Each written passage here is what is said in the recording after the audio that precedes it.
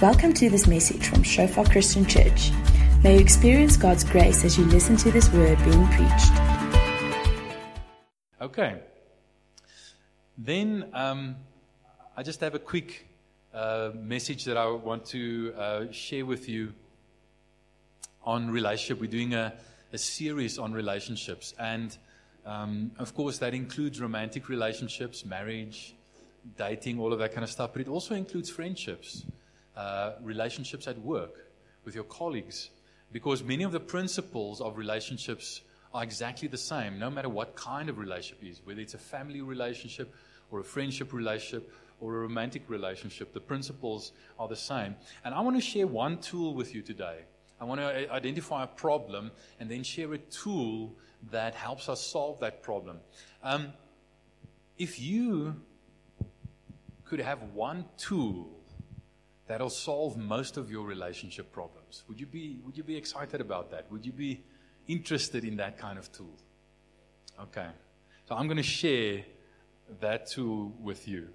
So we're just going to read quickly from Philippians 2, verse 1 to 11. It's a passage that we heard quite a few times in the last couple of weeks. Very powerful passage, very deep passage. So I want you to just really soak it in as I read it. It says, "Therefore, if you have any encouragement from being united with Christ, if any comfort from His love, if any common sharing or fellowship in the Spirit, if any tenderness and compassion, then make my joy complete by being like-minded, having the same love, being one in spirit and of one mind. Do nothing out of selfish ambition or vain conceit. Rather, in humility, value others above yourselves, not looking to your own interests, but each of you to the interests of the others. In your relationships with one another, have the same mindset as Christ Jesus, who being in very nature God, did not consider equality with God something to be used to His own advantage.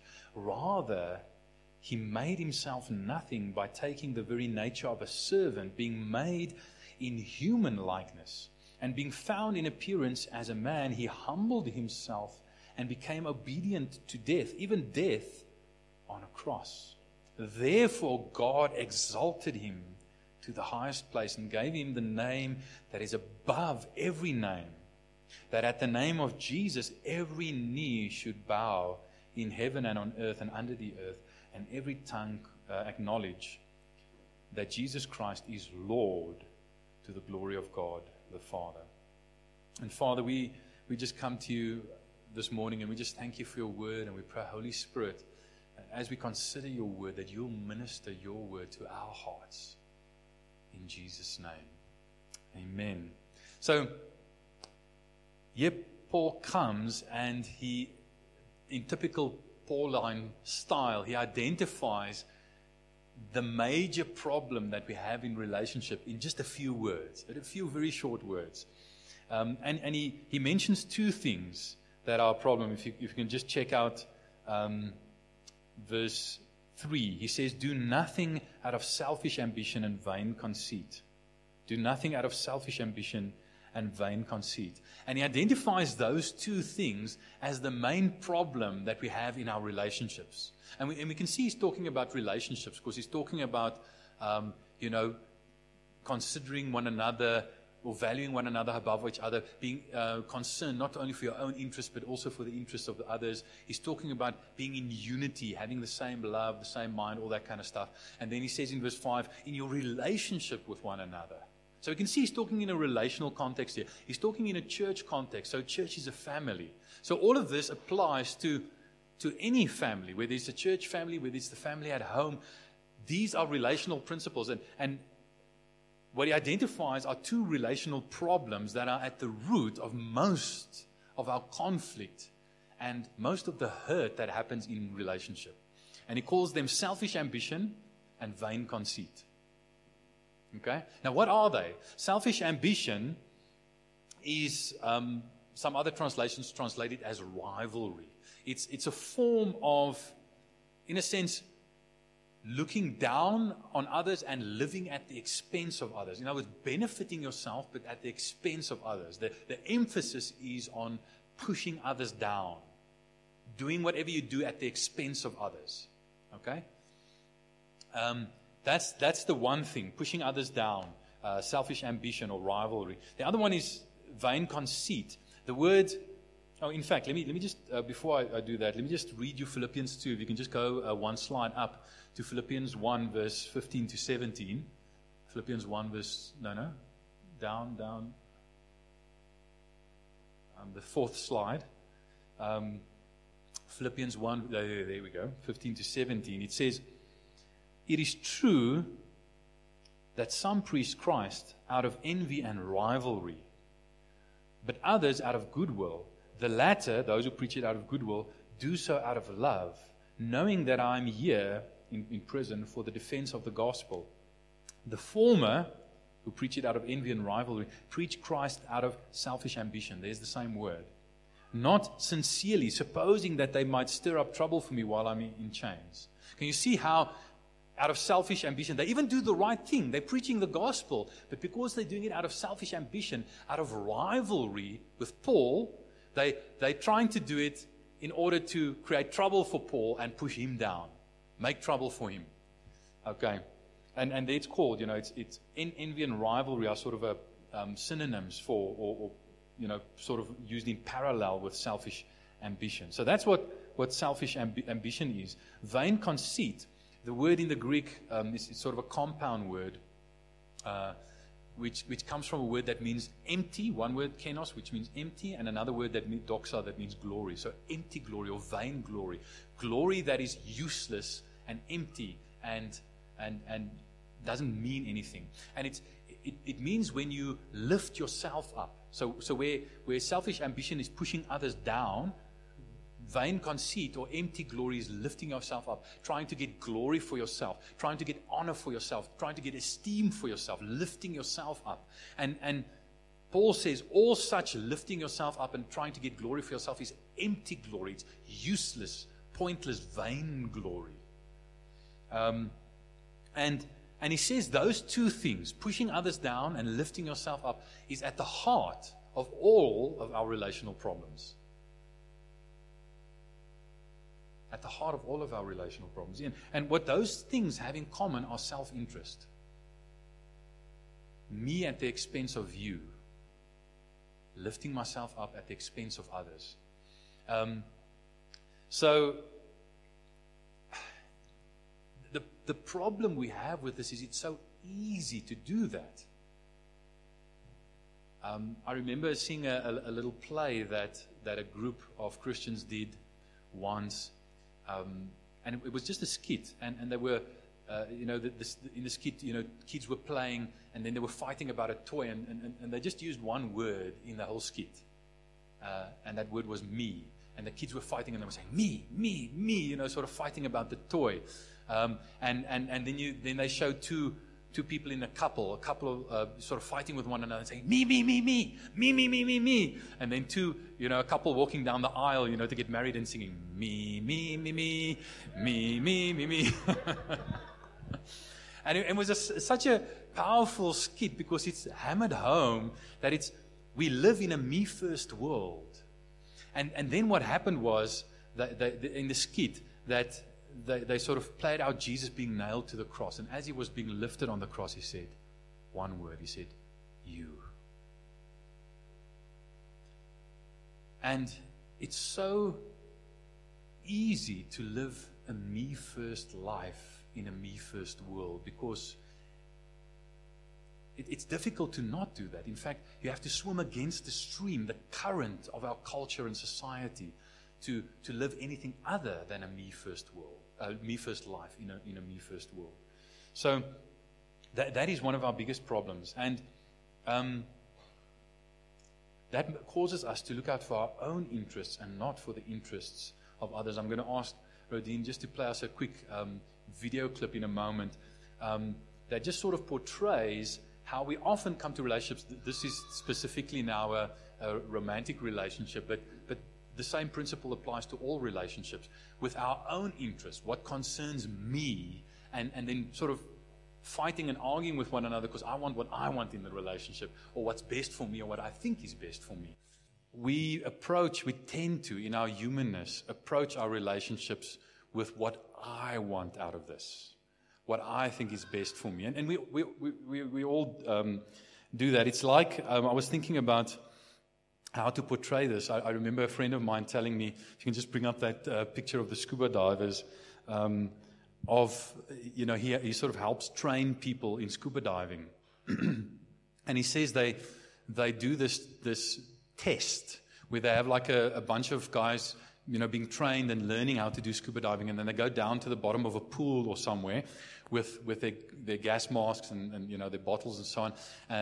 Say you have a group of, say, 6 or whatever, people sitting around in a circle, and then one by one they'll come and they'll pull out the people's, snorkels and pull out the air, and then they have to start sharing, and then they'll pull out another one, and you have like 4 between 6, and eventually another and another, until you have only one bottle left between 6, and you have to sort of pass it around.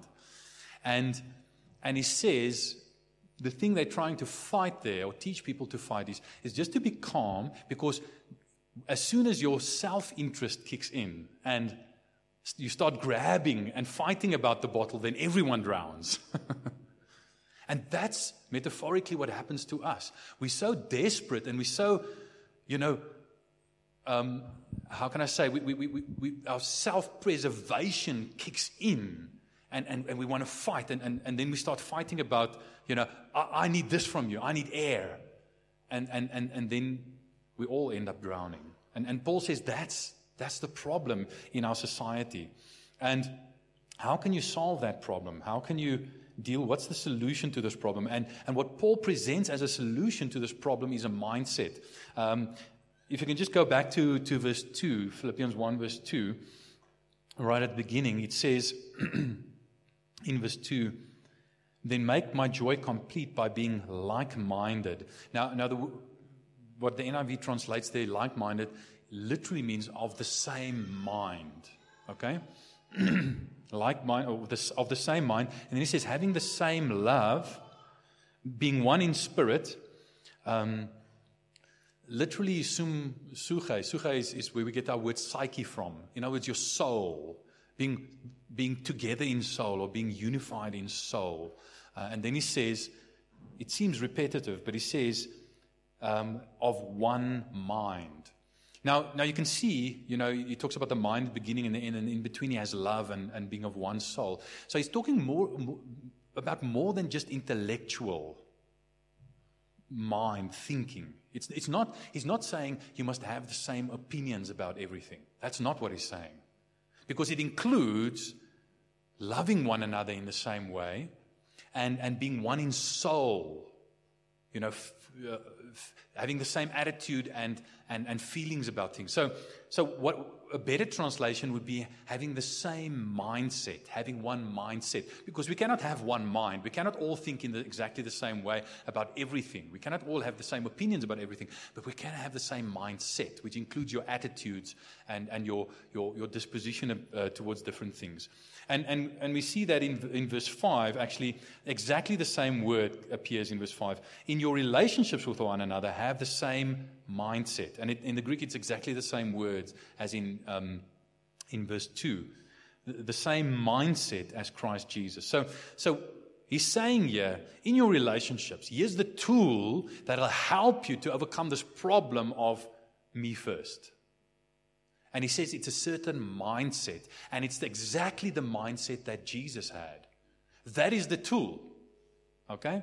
That is the tool. It's basically, when he wants to portray that mindset, he tells a story. He tells the gospel story. And he says, Christ Jesus, who being in very nature God, did not consider equality with God something to be used to his own advantage. So not me first. In other words, he had certain rights and privileges that he could have stood on. That he could have said, I'm entitled to these. Because that's what we usually do. It's that me first thing is a sense of entitlement. But instead of saying me first and using it to his own advantage, he said, rather, he made himself nothing by taking the very nature of a servant. What does a servant do? Serves others. So instead of saying me first, he said, you first. I'll put you first.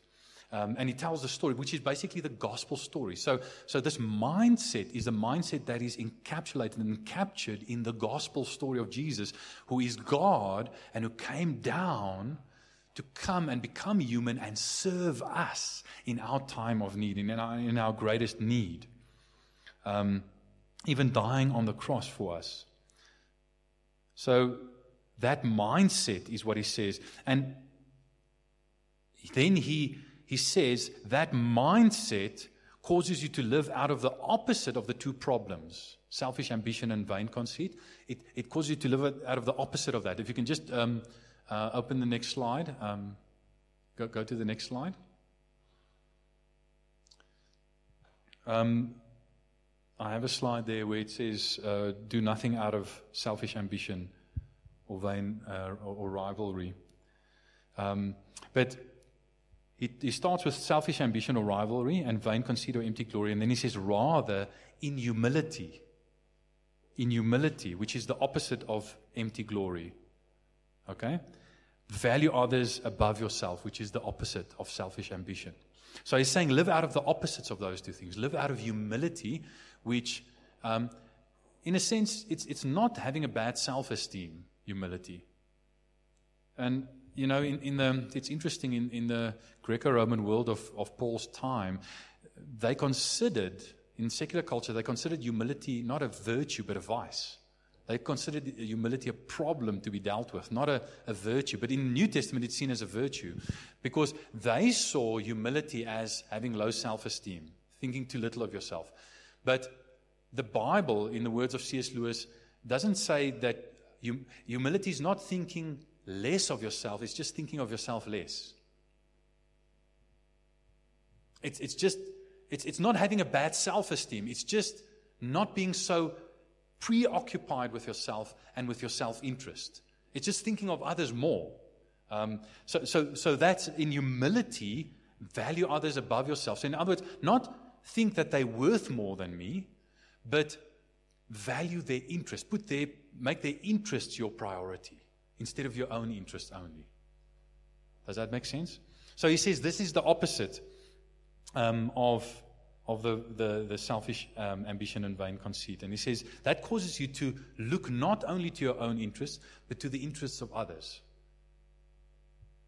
And that's what Jesus did for us. He portrayed in the gospel, he portrayed that mindset of not me first, but you first. I'm going to make myself less in order to serve you. I'm going to think of myself less in order to serve you.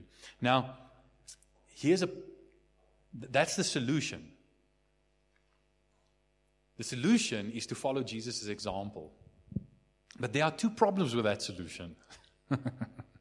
The first problem is that if my message is we're all too self-centered, we must follow Jesus' example and be less self-centered, go thou and do likewise, that wouldn't be a gospel message. I mean, that would be cold comfort. He starts off in verse 1 by saying, if you have any encouragement in Christ, of being united in Christ, that wouldn't be encouraging. Because who of us can follow Jesus' example perfectly, in heart and in life? So if I just said, go thou and do likewise, it's like, that's not comforting, that's not encouraging. I can't. I've tried. I always try. I don't get it right. Okay? So and so often, unfortunately, preachers in the church have preached that and thought that they're preaching the gospel. The word gospel means good news, not good advice. Good news. The gospel is good news about what Jesus did to save you and does to save you, not good advice about what you must do to save yourself. But it's so easy for us to try and preach the gospel as good advice. Follow Jesus only as example. Now, I want to say this. Jesus is never less than our example, but he's always more than our example. Okay? He's never only our example. He's always our example, but he's never only our example. And so that's the first problem is that with that solution if we see it only as Jesus as our example, we get stuck because we cannot follow his example in our own strength. The second one is in verse 5, he says, in verse 4. Verse 4 he says, not looking to your own interest, but each of you to the interests of others. There's this beautiful story in the Old Testament where the prophet Nathan comes to David, and David had just committed adultery with Bathsheba and basically had her husband assassinated so that he can take her as wife. And he's married her. He got her pregnant, committed adultery with her, got her pregnant, and then sort of schemed to have the husband eliminated so that he could marry this woman and sort of hide his adultery. And the prophet Nathan comes to him and he tells him the story. He says there's this rich farmer who has like many sheep, and a friend comes to visit him. But he doesn't want to take one of his sheep and slaughter one of his sheep, and make the sacrifice out of his own property and so on to feed this friend. So he goes to his neighbor who has only one sheep, a little lamb that he raised himself in his own home and that he loves so much. So he takes this little lamb, slaughters this little lamb, and then feeds his friend who comes to visit him. And then he says, and obviously David is outraged by this, and he says, what must be done to the man who has done this? And he says he must pay, he must be killed. And then Nathan says to him, you are that man. You are that man. You see, so often we do like David. We hear selfish ambition is a problem, pushing others down. Vain glory or empty glory is a problem, lifting ourselves up. And you say, yes, I can really see that. The people around me really struggle with that. It's really a problem. I'm constantly at the receiving end of their selfish ambition and vain glory. Is that true? Or is it only my family that does that?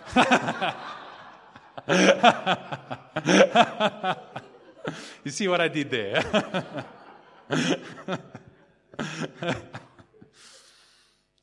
And we like David, and we don't see that. He says in verse 4, not looking to your own interest, but each of you looking to the interests of others. In other words, this is not a message where you must say, I really wish my spouse were here, or I really wish that person, that colleague of mine was here. They need to hear this message. No. You need to hear this message. I need to hear this message. Unless, you see, here's the thing, and this is a general problem in relationships. In relationships, a big part of our problem is that we don't own it. We learn the principles of Christianity, the principles of the gospel, the principles of right relationship, and then we weaponize them and try and apply them to everyone else. We try and use them as weapons in our relationship to fix everyone around us because they're all the problem. It's never me. Amen? Or Aina. We all do that.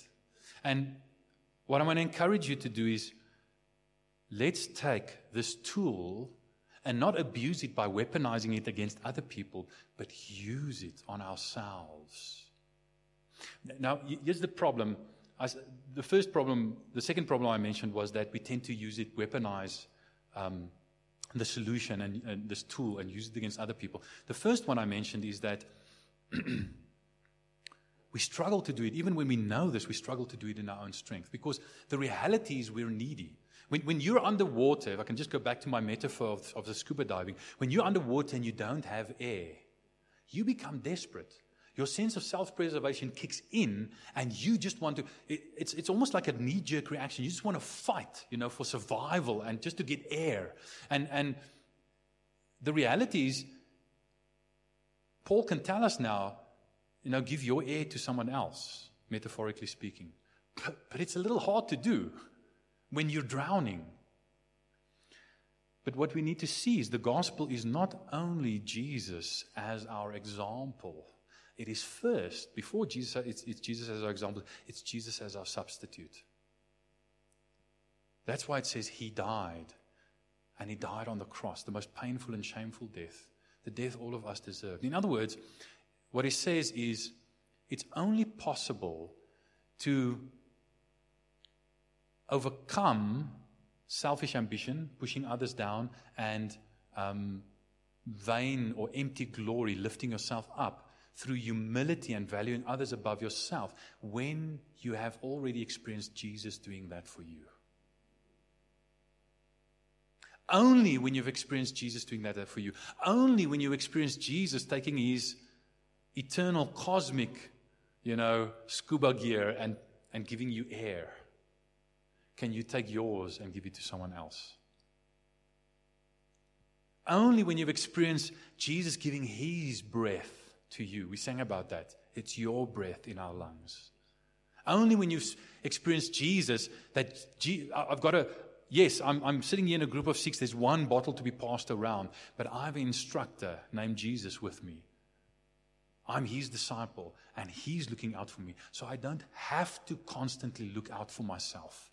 I can overcome. I can deny myself and my sense of self-preservation that causes me to grab from others and demand from others and take from others the whole time, because there's one who is almighty, who is God Himself,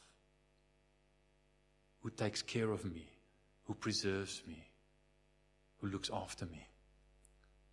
Only when you really believe that, only when you've really experienced that, does it set you free to not go into self-preservation mode in your relationships. Does that make sense? So, we need to realize that Jesus, we sacrifice. Inevitably, when you want to overcome selfish ambition, pushing others down, and vainglory, lifting yourself up, when you want to live out of, instead, humility and valuing others above yourself, it costs you something. It's a sacrifice. But what we need to realize is that Jesus has already sacrificed far more for us. Yes, when you want to value others above yourself, it doesn't mean that they're worth more than you, but it just means that you take up a position that is lower in order that you can serve them. But you do it because Jesus who is higher than you, has already taken up a lower position in order to serve you on the cross. And how far He has descended was much further than you'll ever have to descend to serve anyone else. He came from heaven. If I can just extend my metaphor, a bit further. Living here on earth is like living underwater. Eventually your air will run out and you will die. Who knows, the mortality rate is still 100%. Yes, it takes a lifetime for you to die, but you will die. But in heaven, there's eternal life. Why? Because there's, metaphorically speaking, there's the kind of breath we need. It's like not living underwater, but living above water. And Jesus came from above water in heaven, and He came down to the deepest waters to come and give His breath to you, to come and share His breath with you, so that He can take you up into heaven again. That is what He's done for you. And when you realize He's done that for you, but I mean not just in your head, but in your heart, really realize He's done that for you, believe He's done that for you, it nullifies your sense of self-preservation and fighting for an entitlement and fighting for your rights. And it enables you to lay those down in order to serve others as Jesus has served you. Not only that, but it talks about if you have not only any encouragement of being united with Christ, but if you have the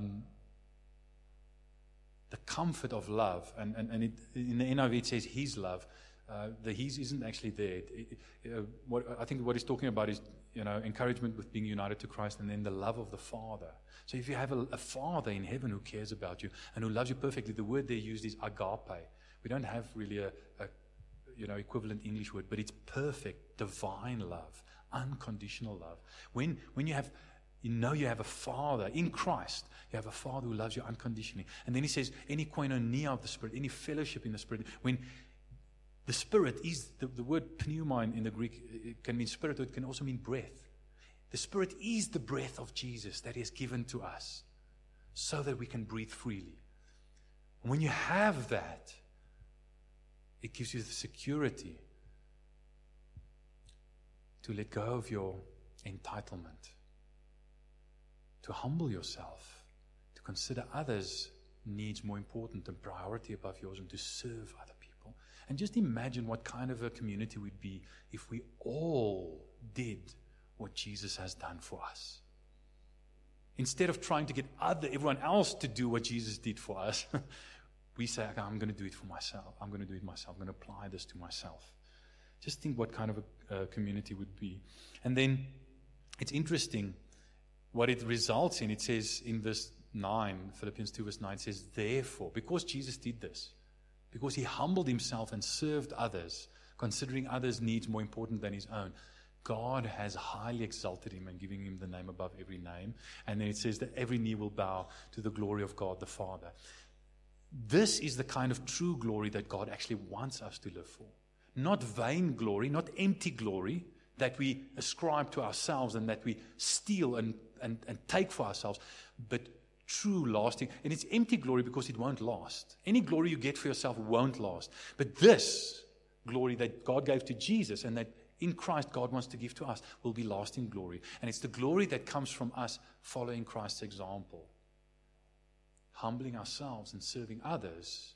And Jesus says this all over the place. The whole New Testament is full of it. Whoever exalts himself will be humbled. And whoever humbles himself will be exalted by God.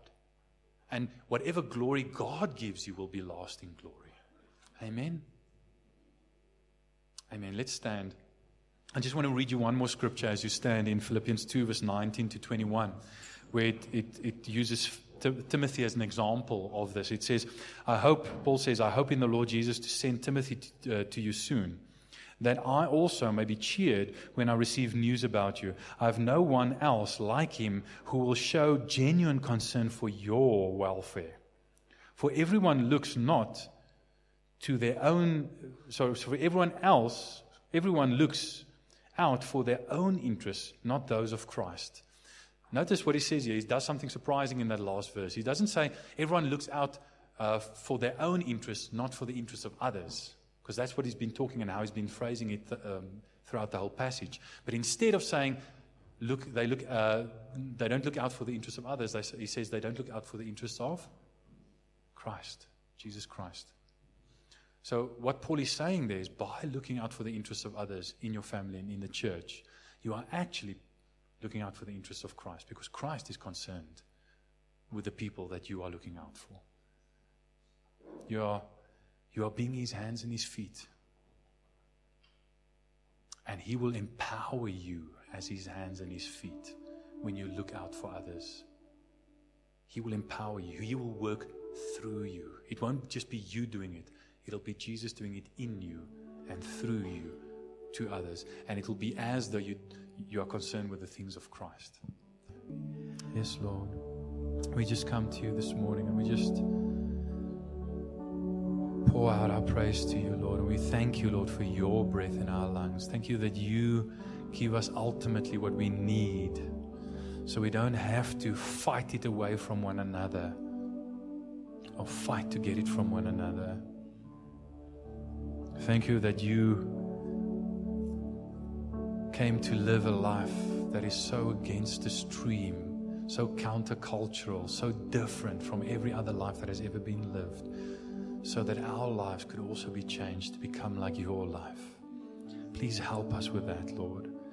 Holy Spirit, thank you that you live inside of us and that you enable us by your grace and by your power to do for one another what Christ did for us.